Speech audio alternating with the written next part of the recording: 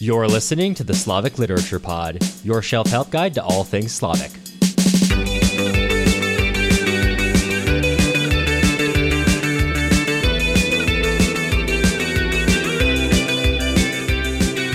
I'm Matt Gerasimowicz, PhD candidate at Northwestern University, studying Russian literature and film. And I'm Cameron Lalana, a literature enthusiast and a guy working in media. This right here is the podcast for people who are trying to learn more about Slavic literature, art, and culture. Every episode, we're going to be bringing you the background and analysis you'll need to know to understand these works. If you're interested in supporting us, you can head on over to our website, slaviclitpod.com. All right, Matt, what I'd say are we getting into this week, but really, what are we finishing up this week? We are finally, after inching along towards it for weeks, we're finishing up Mikhail Bulgakov's The Master and Margarita.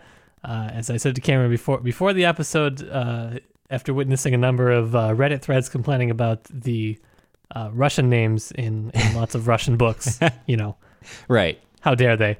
I decided we could call him Mikey Bulgogi this week, and that would be sufficient. Yeah. Old Mikey Bulgogi. Old Mikey Bulgogi. He notoriously hated when people called him that. But well.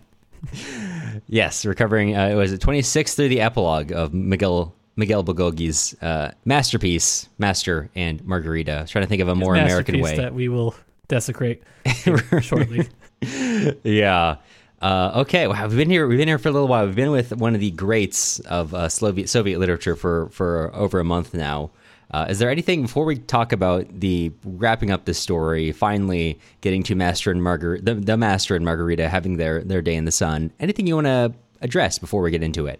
So I do actually, because I always, before I do these episodes, a lot of times I'll go online and I will see, especially for the more popular ones, what people are struggling with, and I'll try to pick out what are some of the questions that I see across a lot of different, threads or forums or wherever I can find what minuscule discussion exists online for Russian literature. Right. And for this one, there's just like a lot of threads of people being like, I don't get it. And I actually think that is a fair response to this book. Yeah.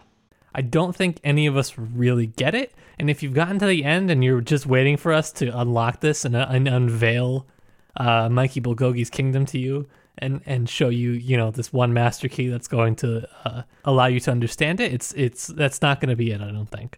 And I feel like all of the articles that have read have just so desperately wanted to do that, and I really haven't seen any that are that convincing. Yeah.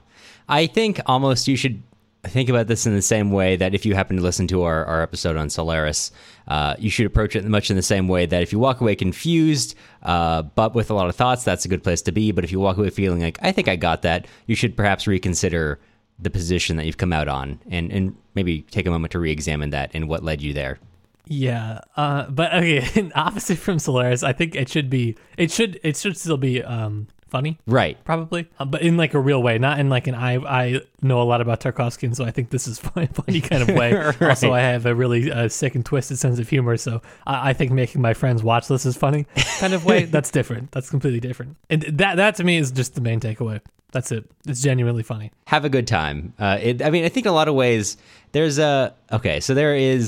this. I don't know if you've ever listened to the Mountain Goats, but one of the most popular albums of the Mountain Goats is All Hail West Texas, and I think it's the opening song is the best ever death metal band from Denton, and the song ends on, after this whole song, the lead singer yelling "Hail Satan" for like a good minute, which is an odd move for a Catholic, you might think, but as he described in a podcast, it kind of, that moment came to him as sort of a moment of just a method of transgression, right? And a method of all the stress in the song, all of the storytelling here is released in this moment of transgression. And there's this moment of just like you step over the line and suddenly you feel like, I'm here, I've done it. And you do it again and again. I kind of feel like that's what, at least when I'm reading this, that's what I read in a lot of this, is that there's the beauty and the glory and that stress relief of transgression in Master and Margarita in all parts, especially towards the ending here.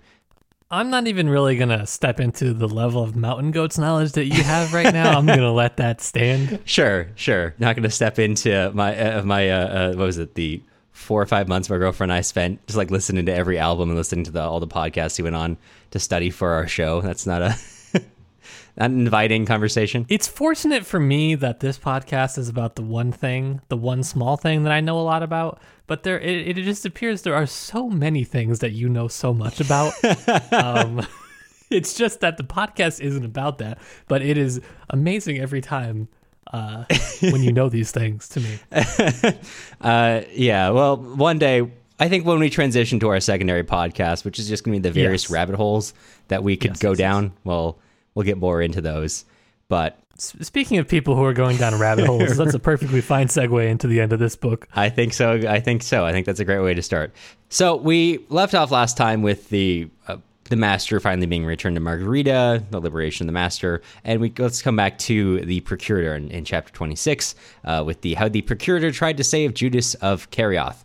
As you may recall, the procurator, this is shortly after Yeshua Nosri's execution, and Pilate brings the head of his secret police in and says, hey, I have some information that Judas of Kerioth, the man who turned in that information that led to Yeshua's death, that he's going to be killed tonight. And the head of the secret police, Ephraimius, is like, I haven't heard anything about that. And Pilate's like, you should look into it. He says, okay, sure. And what ends up happening is that night, as Judas is walking the streets, a woman kind of approaches him and says, hey, meet me out in this, near in these gardens, and I believe it's an olive vineyard near Gethsemane. Gethsemane is not far from where, of course, Yeshua was crucified. And he goes there, entranced by this woman, someone he seems to know fairly well. And while he's there, he is stabbed to death. And as it turns out, the murderer is none other but our very own procurator, Pontius Pilate. The next day, Pilate gives a light rebuking to Ephraimius for not preventing Judas's death. But of course, as you can tell by the conversation, through their conversation about how are we going to investigate this murder, it's really setting up the story of what's our story for why this murder wasn't solved. And Ephraimius tells him more about how the burial of these three criminals, Yeshua al-Nosri and the two others, went, and notes that he found the body of Yeshua in the possession of Levi Matvei, and the procurator says, "Now, of course, I should have guessed."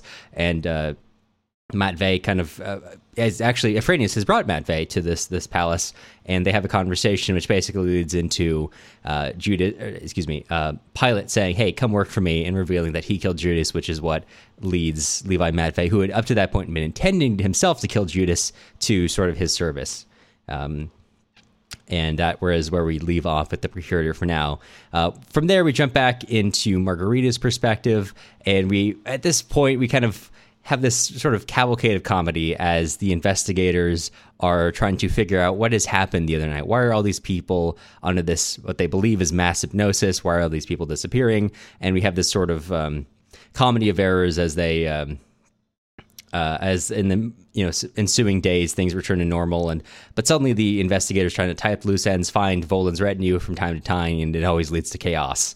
Including one point when they get into a shootout with Behemoth, which leads to no one at all being hurt. That is hands down the best scene of the entire book. Yeah. I think the playing straight of them being in a shootout before they all realize that no one's hurting anyone.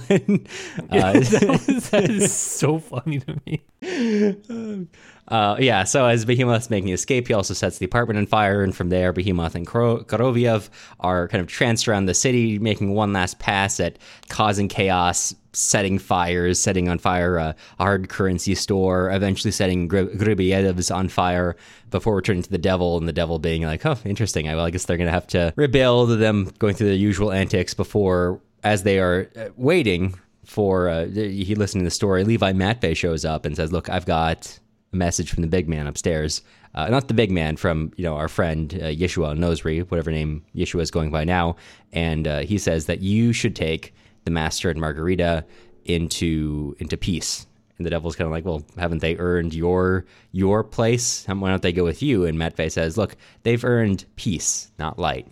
So they go with you. From there, as Azello goes and fetches Master and Margarita, they're off in their own little apartment now, which was formerly Alois, someone who is then vacated by the devil, but formerly the masters, as they're having this quiet moment as Zello appears and gives them a bottle of wine to celebrate, which ends up poisoning both of them before he sort of unpoisons both of them. They get up from this sort of death and they go with him back to the devil, goes to Sparrow Hills, which is, if you're not familiar with the Sparrow Hill, it's sort of this, I don't know if it's the main building of Moscow State University or if it's the whole campus of Moscow State University is up there, but it's like a hill that overlooks Moscow, so you can see most of the city from up there. And they go take one last look at the city before they fly off into their eternal refuge. And as they fly into the night away from Moscow, which, as a small note, the Moscow kind of fades into the distance in very similar terms to how we're introduced to Jerusalem the first time. And the true versions, the true aspects of Volan's retinue are finally revealed as they fly away and as they stare mournfully up into the moon before the Master and Margarita are sent to their eternal peaceful home in some kind of unknown plane. Also, we delve briefly into Ivan Bezdomny, who just goes by Ivanushka. They say goodbye. They also stop in to say goodbye to him. He is now completely calm. All this sort of earlier mania of the initial arrival of the devil has left him, and he now is called. The master refers to him as his disciple, which is going to be, at least I think, important later. And they go to so Master and Margarita go to their eternal home, and in the epilogue, the investigators determine that all these weird occurrences actually have a completely rational explanation, and everyone goes back to their normal life, more or less. Some with the psychological scars leave behind their jobs, go to new jobs, retire early, whatever, with the exception of Ivan, who every year, once a year, around the same time that the Devil's Ball had happened, goes to Patriarch's Ponds to stare at the moon, and he feels drawn in some way to it. And although he knows rationally that he was subject to a sense of to mass hypnosis as everyone else was, he feels in some way that is not true. And that is where we leave Master and Margarita. He also turns into a werewolf on the full moon. Right. And it's a really weird sort of... That's actually the sequel. Yeah, well, yeah, much in the same way that the Master beseeches Ivan to write the sequel to Pilot's story, Ivan also takes control of this narrative and writes his own story in which he becomes a werewolf haunting not only Moscow, but also London and all these other... It becomes a whole franchise. And then he's in the Thriller music video, and it goes really off the rails from there. Yeah, he sells out at a certain point. I mean, his artistic project he really goes corporate. That's what I can't forgive with him. Yeah, that's the problem. I mean... That's the problem. I mean, I get it. After the Soviet Union falls, it's a difficult time for everyone. But, I mean, there's a line between survival and really just, I mean, shouldn't an artist have a limit? You know what I mean? Yeah, I think that's what really we're recovering in this episode. Just where is the... Where is the line as an artist? Yeah. I wouldn't know. I don't produce anything useful. I make a podcast, so... So you're going to have to tell us if any of you happen to be artists. We do have some quite artistic listeners out there. Anyway, so where do you want to start with this ending? Is there anything you want to address first? First, I actually wouldn't mind taking a quick break and being back in just a second. Sure, absolutely. A quick second, though. Just an incredibly brief second. And if you're listening on like Spotify, don't hit that 30-second fast forward button. I'm going to make this purposely in odd increments so that you'll miss whatever I'm talking about next. Yeah, and if you skip it, then you won't know who this episode is brought to you by, and it's brought to you by you, my listeners. Whoa. I know, wild. Oh. You didn't expect that one. You can support independent podcasting by heading to our website, slavicalitpod.com. You'll get access to the notes we used to make this episode, including links to all of our secondary sources mentioned. Oh, we got some good ones this episode. We do. We have good ones every episode, but, this one too. If you want to support the show, but you don't want to spend any... Oh, man, I didn't think of my ad-lib for this part. If you want to support the show, but you don't want to spend any of your hard-earned, I don't know, artistic labor vouchers. Sure, yeah. You can join our email list for free at slavicalitpod.com, or you can leave us a nice review wherever you get your podcasts. Those are my favorite above everything else to see. I do like labor vouchers, but reviews are nice too. Either or, if you want to give us both, that's great. Questions, comments, or maybe you want to appear on our Office Hours podcasts, drop us a line. You can reach our voicemail at 209-800-3944, or you can also email us a voice recording or text question at slaviclitpod@gmail.com. or bring your question onto the podcast and do our best to address it. All right, back to the hill overlooking Moscow. Right, back to Sparrow Hills. Or is it Sparrow's Hill or Sparrow Hills? Hills or okay, sorry, it's Sparrow Hills, plural. Beautiful place. Also, as a side point, What do you mean beautiful place? What have you been looking there? What we've been there? Have we? Yeah. Oh. Okay. Well, we took an incredibly dangerous picture where there's at the top of the hill there's like a big, I think, marble or granite railing, and if you look over the railing, there's a steep drop onto like 100-foot drop behind it. I do remember. Yeah, and then okay. I didn't know that, so I laid on I got on top of the railing, laid on it, and took like pay me like one of your French girls kind of photo, and then I looked back and was like, if I fell, I think I'd actually die. yeah, you would have. And there would have not been much for you after that, considering you've heard the story probably of Cameron desecrating the Holy Spring. Yeah, it would. Well, as my homestay mother opined, desecrating the Holy Spring might have actually saved me. It might have been a sort of impromptu baptism. I was already baptized as a child. I don't think you can do it a second time, but I guess that depends on your congregation. I don't know, whatever form of Christianity your baptism is coming from.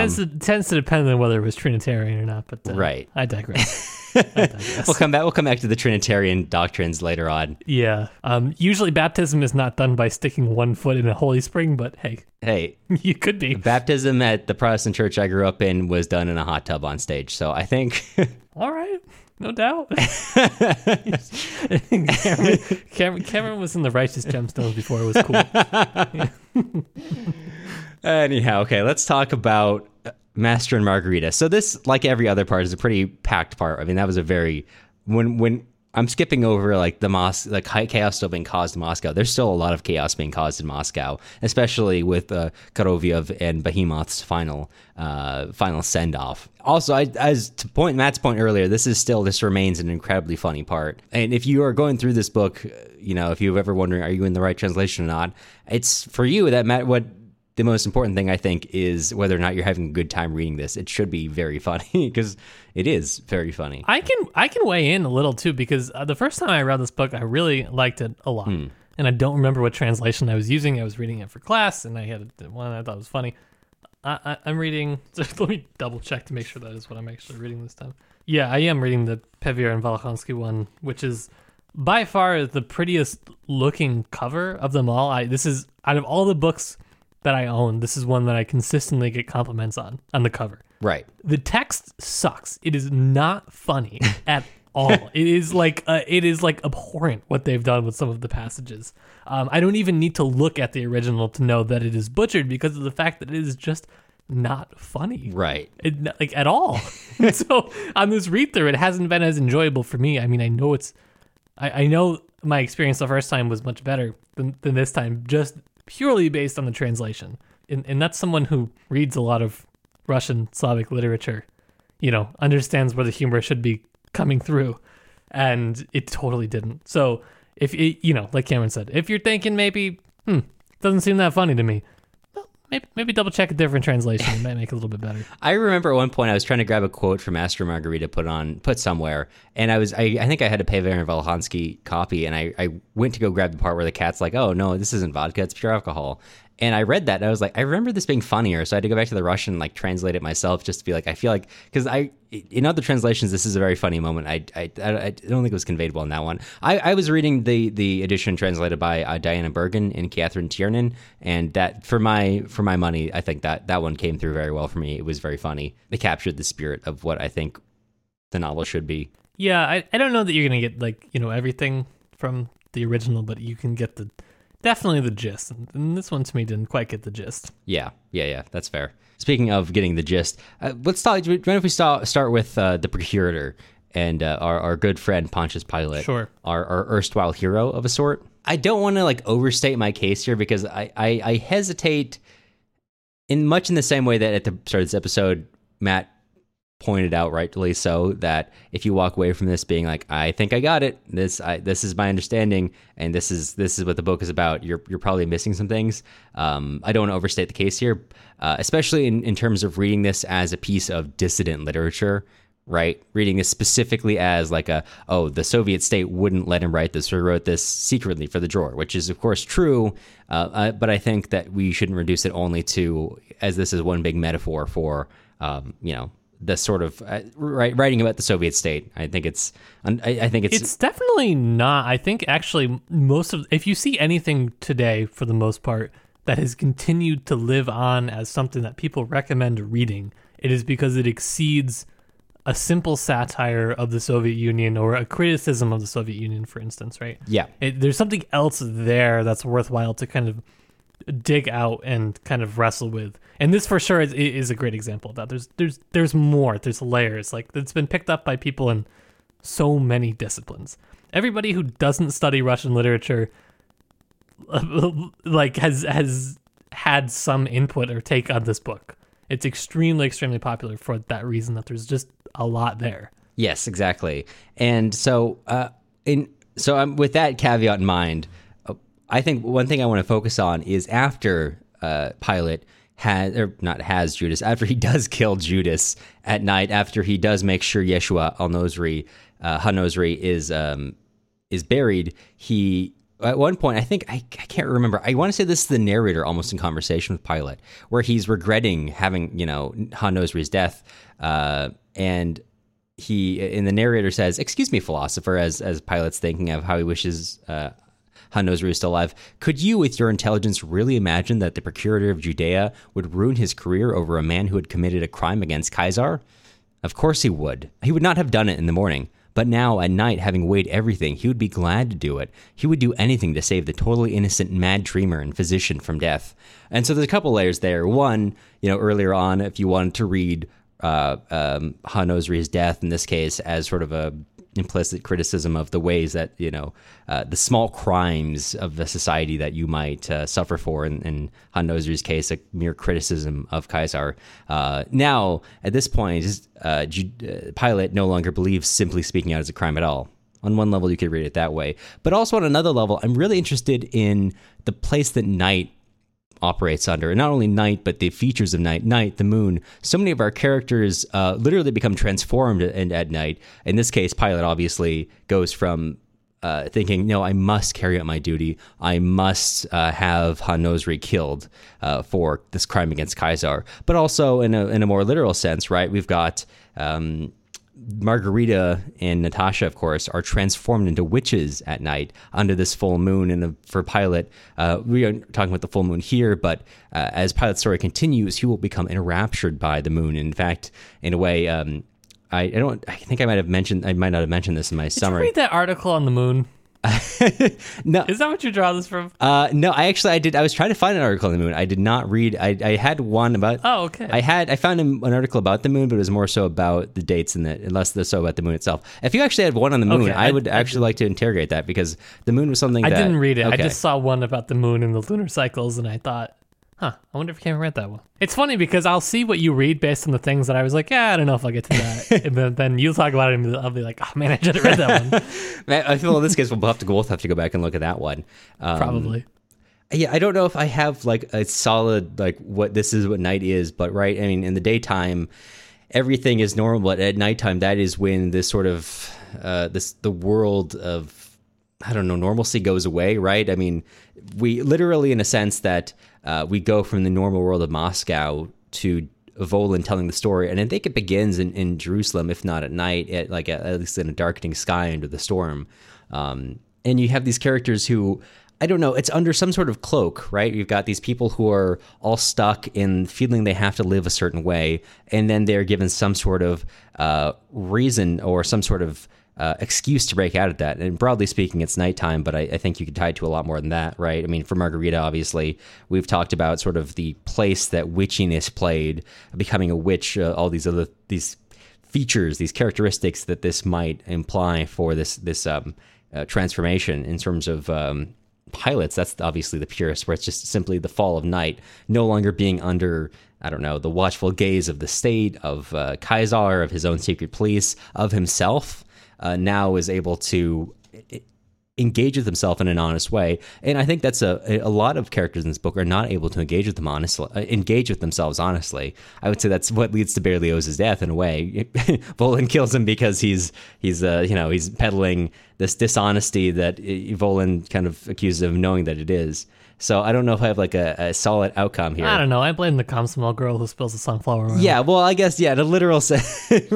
What was she doing there with all that sunflower oil? That's just too much sunflower oil. How about that? That's too dangerous. You should have known. Mm-hmm. This should be against, the rules and regulations of the Comsmall. Mm-hmm. But yeah, I don't know if I have like a solid, what does this mean? But it's interesting that this place that the night plays, and especially the moon, because Pilot, as we'll find later on when Margarita and the Master are flying away, they find Pilot still in Judea who's been sitting there for 2,000 years, staring at the moon, and Volin tells them, right? I mean, like, you never finished the story, so he's stuck here, and for thousands of years, all he's done is comment that the moon is bad tonight. The very lines that he's introduced to us by, and after so much time, the master finally finishes his story and beseeches him that he's free. He can finally go, and the city falls apart, and this night falls away, and Pilot finally follows the path up to this physician that he's been seeking after for 2,000 years,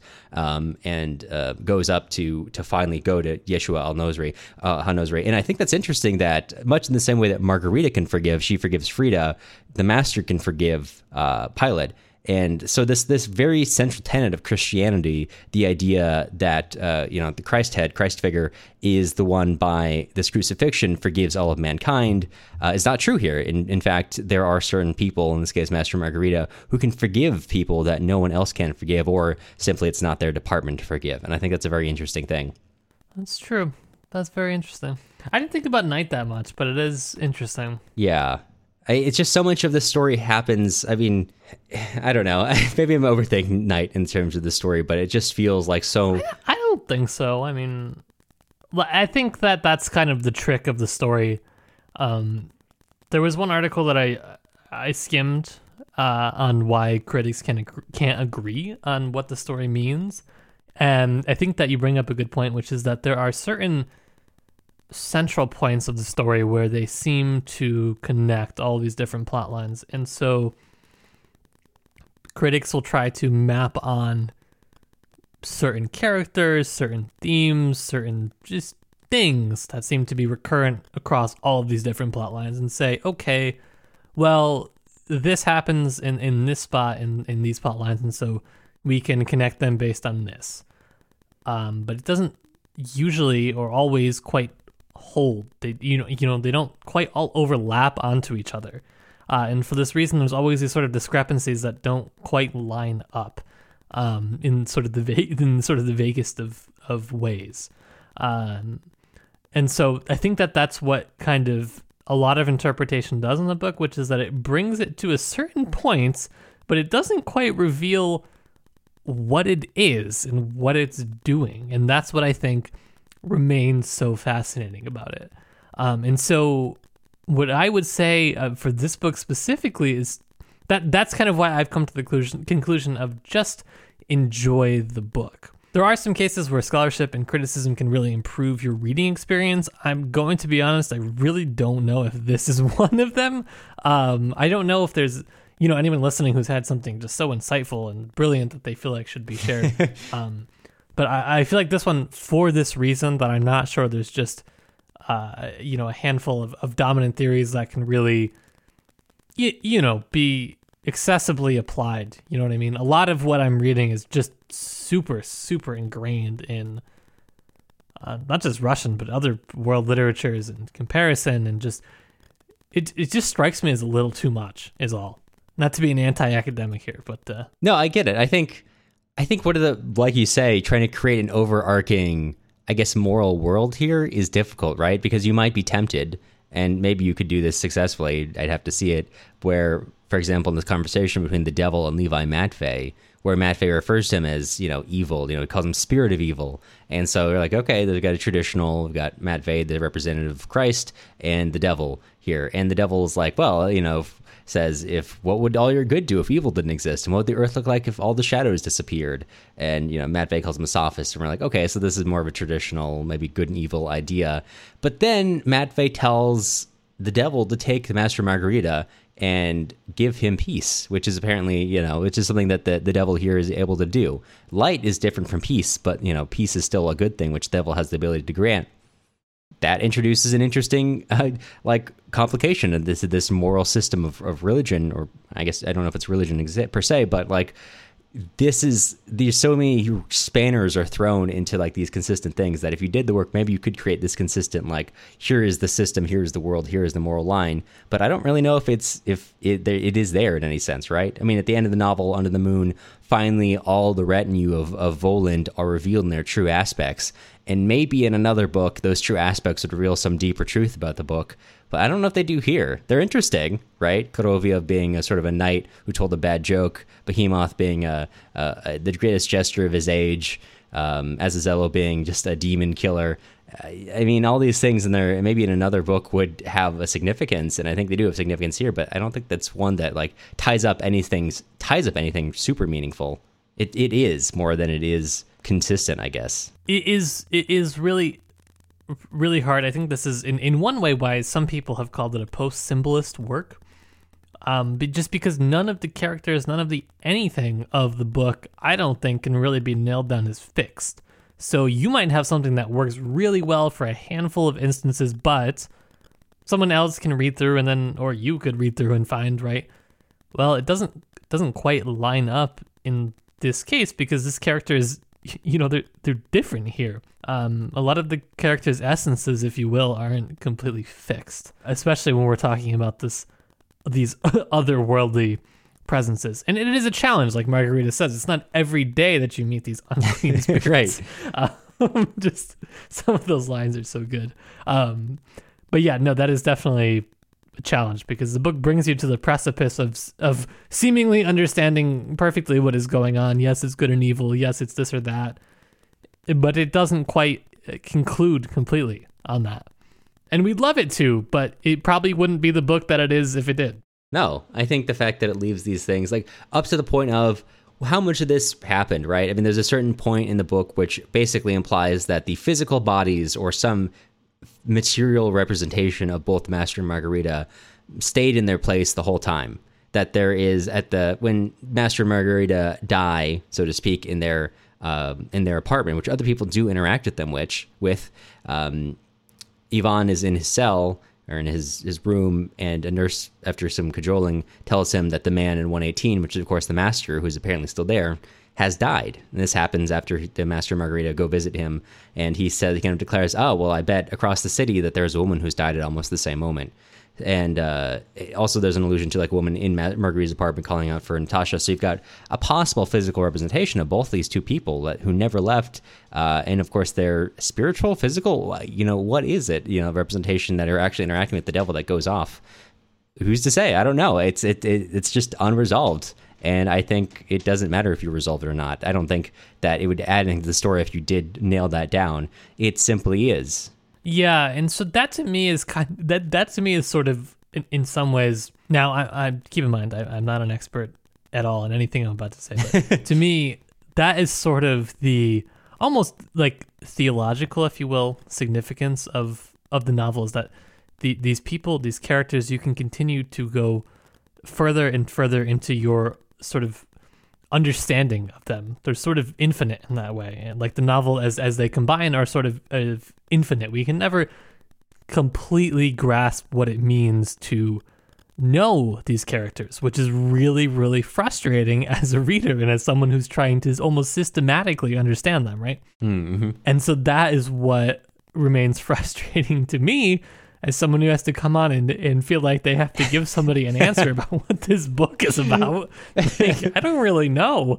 I certainly have some thoughts on it, but on one level, it is about what is sort of fundamentally unknowable to us. And the only character that seems to be all knowing is this devil figure that we have. But even with him, he doesn't give us everything that we want to know. And that's what's, frustrating. Even with the devil in the end, when finally the aspects of all the retinue are revealed, Margarita looks over at the devil and says, finally his true aspect is apparent now too. And then she describes his horse. We still don't know the devil. He's the most unknowable, the only character who knows it all. I mean, maybe the only two who know it all are Yeshua Hanosri and the devil, and neither of them truly appear in the novel in a sense. Mm-hmm.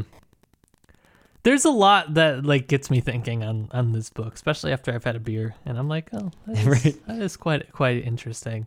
I do think we've got these parallel stories, and we've got.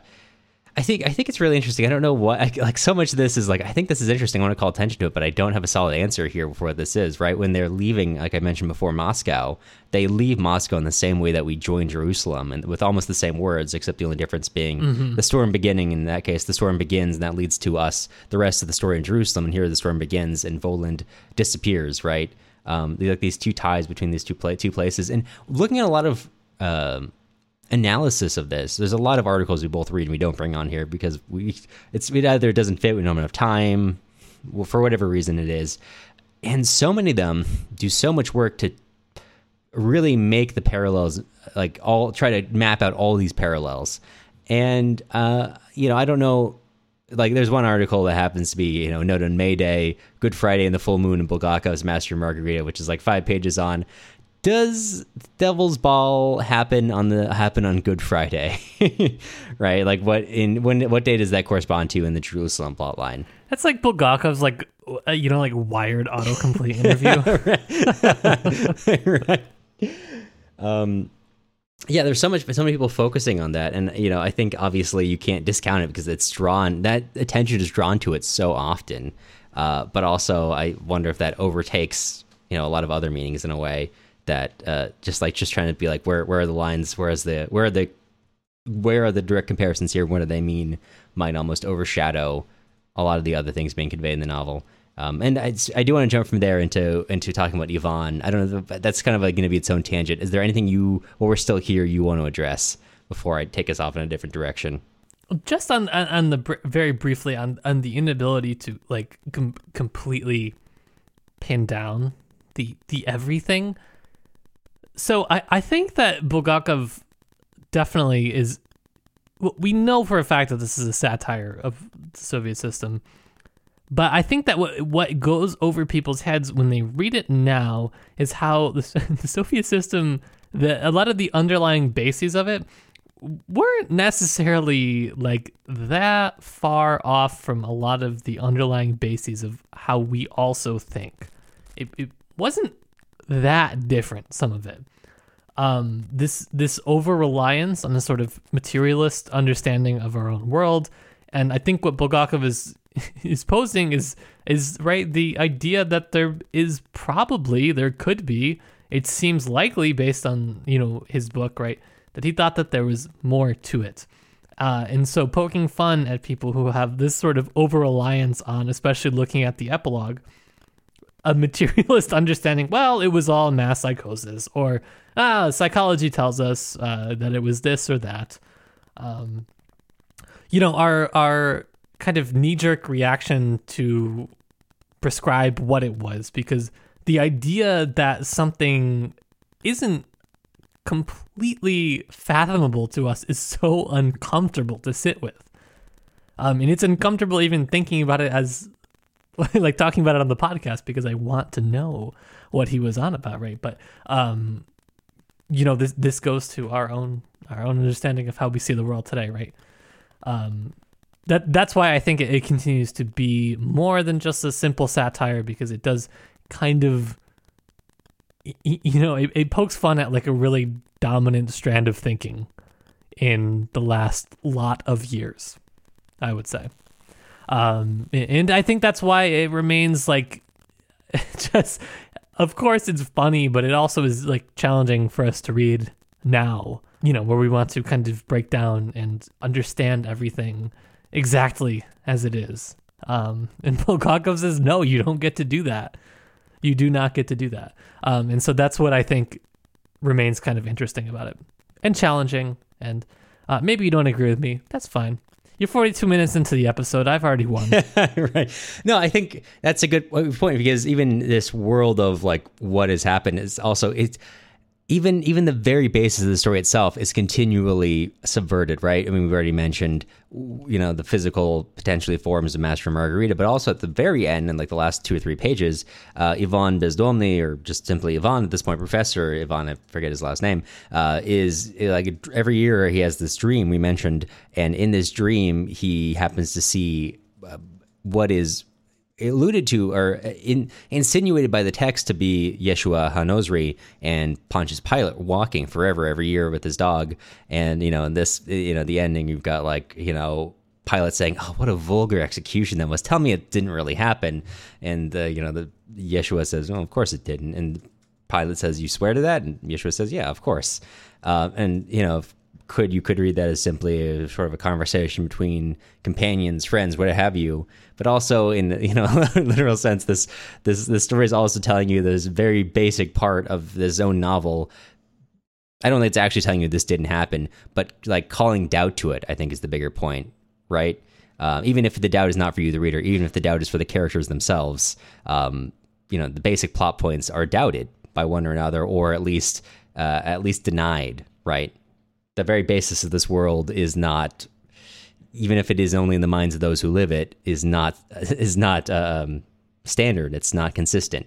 Yeah, that is an interesting point. But speaking of that, do you mind if we talk about Ivan, our friend Ivanushka? I know you want to go to Ivan, and I'm curious to hear what you have on Ivan here. What's your dirt on Ivan? When I'm going to open up the file we have on Mr. What did you dig up from his MySpace profile that was so embarrassing on Ivan? We talked about Ivan briefly. I want to say it was episode 1 on sort of like the this diagnosis of schizophrenia he gets, and saying that perhaps this schizophrenia diagnosis reflects that he's not able to see between what they see as reality and fiction, but in fact he is one of the 2 people who can see that reality coincides with a hyper reality. In this novel, this article I read, The Master and Margarita's Creative Process by Pierre Hart, is really interesting because it has, I don't know if I fully buy the idea of Ivan as like a metaphor for creative process. I think this gets to the same idea of what Matt was talking about earlier, with there's a tendency to take one element and say this through line tells you what the novel is all about, or at least really what we're supposed to take away, one of the big ones. And so I'm not going to oversell at this point. But I do think the analysis of Ivan's evolution through the novel is super interesting, because we begin the novel on Ivan and we end the novel on Ivan. And I would submit to you that I think there's like 3 main plot lines, of course, through Master and Margarita, 3 stories of relationships. There's the story of the relationship, obviously, between the devil and Margarita, as the devil coming to Moscow and causing chaos. There's the story of the relationship between Pilate and Yeshua HaNosri. And finally, there's the relationship between the Master and and Margarita. However, I think there's also a 4th one, which is the relationship between Master and Ivan. As the Master's relation, as Ivan experiences the devil, and then in reaction to the Master's kind of pushing and prodding in those situations, he grows to be someone entirely different, and someone that is in his own way tied into the narrative in a way that other characters aren't, right? We begin on Ivan Bezdomny, sort of this Ivan the poet, who has submitted a piece about Jesus Christ, but in this version, Jesus Christ is real, but he's saying, look, Jesus Christ was a flawed human like everyone else. And, of course, Berlioz says, no, that we need you to say that Jesus doesn't exist. That's what we're here for, right? He is, Bezdomny is writing officially sanctioned art. And then, of course, the Volin comes and all the rest happens. And Bezdomny is a little bit more receptive, right, to like what's going on there. And he's a little bit more willing to believe these fantastical elements, which does lead him to being institutionalized. I think an interesting point that Hart points out is that kind of very early on, after when Bezdomny is trying to like track down Voland in the immediate aftermath of the murder, he shows up at Gurubiedov's that night wearing a white robe with with an icon pinned to his breast. It's he was barefoot and wearing a whitish belted blouse. On his chest, a paper icon with the picture of an unknown saint fastened with the safety pin. In his hand, Ivan Nikolaevich carried a lighted candle. He's like, he, of course, everyone there thinks he's gone mad, but he almost takes on this idea of like this kind of holy fool, which you might be familiar, it's a trope you might be familiar with, of this person who, by lacking rationality, is in fact closer to God. And as he is institutionalized, he, of course, is interacting with the master, and the master tells him, "You don't have very good poetry," and Ivan says, "Yeah, I know. I've planning to stop writing it." And interestingly, he stops being called Ivan Bezdomny relatively early on, and he becomes Ivan, Ivanushka, and finally at the end of the novel, he's Professor Ivan Nikolaevich. And so he's like growing, and I think the key point here is at the very end of the novel, when finally the master makes his last visit to Ivan. The master refers to Ivan as his disciple and basically tells him, "Look, I understand that you've wanted to stop writing, and you have a greater project in mind, so it's up to you to write the epilogue, to write the sequel to what I have written, to my piece, right? What comes next after that?" And Ivan kind of says, "Okay, sure." And so what we begin on is Ivan Bezdomny, the party hack, writing like Jesus was a human person and is subject to like human flaws, ends up being kind of the main point of the novel, which is Yeshua HaNozri, whatever the, apparently has some sense of divinity here, but also this Yeshua HaNozri claims humanity much more fully than I think you could say the Christ of the Bible does. And Ivan ends up being right, and he ends up being the disciple of the master to carry on that work. And of course, he doesn't actually do that. But every year, once a year, that connection still carries on, and that connection to this story is deep, right? Because I want to say there are only 3 or 4 characters from whose perspective we jump from Moscow to Jerusalem. First, obviously, the devil who starts telling the story of Jerusalem. Then there's Margarita, who begins reading, and that jumps into Jerusalem. And I want to say there's one other one, I forget one. I think it's Master. It is either the Master or Margarita, or perhaps from a scene where they're all there. But Ivan Bezdomny, or Ivan, who has at this point been institutionalized, is the only other character who has that reaction. And instead of either being there and telling the story or reading about the story, he has it naturally. He is simply sitting in the asylum. He has had, I think, a sedative, and he's staring out the window, and what he sees out there transitions into Jerusalem. He has a very natural relationship to this story. And from this is where, of course, Hart begins arguing that this is sort of a metaphor of sorts, an extended metaphor for the creative process, right?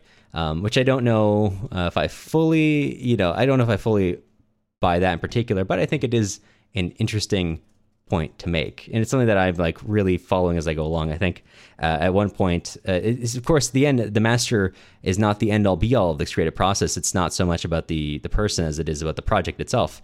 And Hart writes, elimination of the master from further artistic involvement leaves unanswered the question posed by Voland: who then will be writing? Whereas where the individual artist may concede defeat, the Master and Margarita itself, as a literary artifact, attests to the ongoing nature of the artistic process. The Master and Margarita itself, of course, not being its own first attempt or first pass at that.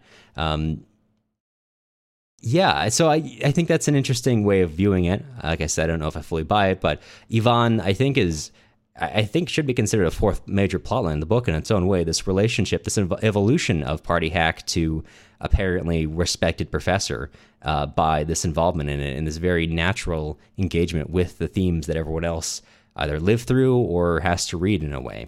Yeah, that's interesting. I do think that the point on artistic creation is something that is pretty prevalent and important. Just the actual, like, I just because of the way that the work is actually constructed, the amount of layers of who is actually telling what and what is actually happening, which is something that you can normally take for granted, I think, in a novel. Right.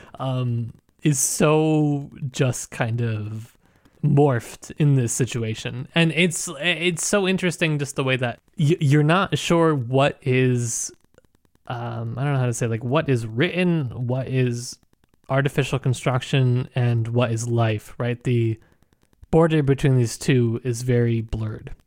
And there is, the more I read this, the more I'm like, okay, every person is sort of its own level before it even reaches us as the reader. And then as it's, continues to be filtered through us, that relationship further deepens, I guess, and it becomes even more challenging. And I think that's again what makes it difficult to come to one definite conclusion. And even just like some of the points that you mentioned, like the way that people are called, that they're named throughout the book, changes so much, and I've seen that point made in several different articles. Well, okay, they're called this here, but they're called that over there, and people will really read into this. I think that what you were saying was totally valid in that sense, but I've seen some cases where I'm like, okay, maybe a little bit Right. much there, I don't know. But again, it's just a testament to the construction of the novel and, you know, what it is overall, that people can continue to just find more and more and more to read into. But it does make me sometimes feel on this, like, you know, as we've been doing a lot of Nabokov this year, like this sort of referential mania in some ways is what I feel like I'm doing with this. I had that exact point of reference as you were going through that. Yeah. Yeah, it makes me kind of feel like, you know, have a laugh. The cat gets, you know, the cat's glocking people. The cat's getting glocked. No one's getting hurt. Everyone's having a PG fun, an American PG fun time. A fun time. You know, and there's a Devil's Ball, which may or may not be on Good Friday. So it makes me feel like, you know, it's funny, it's an enjoyable read, it's provocative in a lot of ways, and that it should be left at that and not necessarily just, you know, beat to death. I think that's a good way of posing it. I think we should perhaps take from the example of the Master and Margarita, who a master for years or obsessing over this text, turning himself into an asylum over it, finally lets go. And he actually, I maybe should have focused on this before, ends up burning the manuscript along with everything else. He says, well, I don't need it. It's in my mind now. And with that sort of gentle relationship and finally finishing it and speaking the word into life, he and Margarita go to their simple, eternal life of not happiness. I mean, not necessarily like light, not necessarily goodness, badness, but simply of peace, letting it be as is. Maybe there's a lesson there. Maybe, or maybe not, and you can keep reading into it. Yeah, that's fine. Or maybe you could just keep analyzing the symbolism all the way down to the end. You know what? As long as you're having fun, that's what's important to me. I think maybe that's really what this book is all about. Just have a good time. Mm-hmm. You know, just have a good time. Have a Devil's Ball. Attend in, you know, whatever attire you will. Go swimming in the champagne. You know, just enjoy yourself. Just enjoy yourself. That's all I had to talk about. Is there anything you want to address while we're here before we close out? No, just thank you to everyone who read along with us, and I hope that this was fulfilling and interesting. And if you still have remaining questions, to, you know, join our Discord to talk about it with us, because I know as many of you who are listening as this comes out may have questions, but those of you who are listening years and years and years in the future hopefully will still be here to you know, answer your questions before we, you know, likewise I would assume get sent up with the Master and Margarita to our own piece, which is where all of podcasters will go, just on a sort of a separate plane, so that we stop, you know, our annoyance. Well, that's actually one of the contracts of becoming a podcaster, is that you can neither go to heaven nor hell. You get sent somewhere else. It's a podcasting purgatory, yeah. Okay, well, oh my God. I think this is, we didn't really mention this. I don't think we want to make a big deal out of it, but this, I think, is, if we've done our math right, our 100th episode. Oh. Yeah. Oh. Released just before, just a week before, I think, our 3-year anniversary. So it's kind of our 100th episode. If you don't count in some of the bonuses that we factored, that we did or did not factor, it's the 100th one that we have numbered in our Google Drive. Yes. According to our math, it is the 100th episode. I'm going to put a big asterisk there and then just leave it like that. Yes. Happy birthday to Slavic Lit Pod. Just want to point that out before we leave. Happy, you know, centennial episode. Yeah. Happy probable centennial. We kind of did it. Right. We probably did it a while back, but that was probably a much less momentous episode. So at least we finished them. Most likely. Right. Well, that's all I wanted to say on that. Didn't want to make too big of a deal of it, but hey, there it is. That's cool. But before we completely wrap up, Matt, I got to ask, well, I guess I can't ask what we're tackling next week, but what is coming up next for us? Oh, that is real sad. Yeah, next week, nothing's coming up. That is sad. Next month, nothing is also coming up for us. A big old fat nothing. We are on our December break next month, but you will be hearing a little bit more from us. I will leave that in complete suspense until you until you do that hearing. But we will not be having any numbered episodes. We have a couple of things that will be coming up, just kind of to keep your eyes and or ears peeled for. If you are not already aware, we're doing our Chapter a Day Life and Fate read-along coming in 2024. We have so much work that has already gone and will be going into that. So if that's a book that you have ever wanted to read or sounds at all interesting to you, I really recommend that you hop on the chance to read it along with us this year, because it might not be a book that we do this for again. We have a lot of books that we're interested in exploring, so this might not happen again. So get on it while you can. Other than that, I would say that, we'll see you in January of 2024. See you in the new year. I mean, I'll be clowning around on social media because that's what I do. But right. Other than that, I'll see you in January. Yeah, well, if you're on our Discord, you'll still see us, but it's a little incentive for you. I'm relentless there. Yeah. Can't get away from it. Right. Anyways, for all of you who are helping to keep our show independent, we so appreciate it. And if you are interested in helping support this podcast, which is such a labor of love, go on over to our website, slaviclitpod.com. You'll get notes, you'll get quotes, you'll get lots of stuff. We put a lot of work into designing our tiers. If you really don't care about the tiers, you're just happy that this show exists, you can also support us at slaviclitpod.com. And before we let you go, we want to extend a sincere thank you to all of our current supporters. Yes, and those are Mickey and or Mikey. Let me know what the pronunciation is. Eric, Peter, Eric again, this time with a K, Ben, Jeff, Mai, Daniel, Lou, Gary, Janice, Anne, Isaac, Emily, Caitlin, Yitza, Irini, and Pack Rob. And the music used in this episode was Staraya Kino by Peremotka. You can find more of their stuff on Bandcamp or Spotify. The links and spelling are in the show notes. You'll hear from us again in year 4.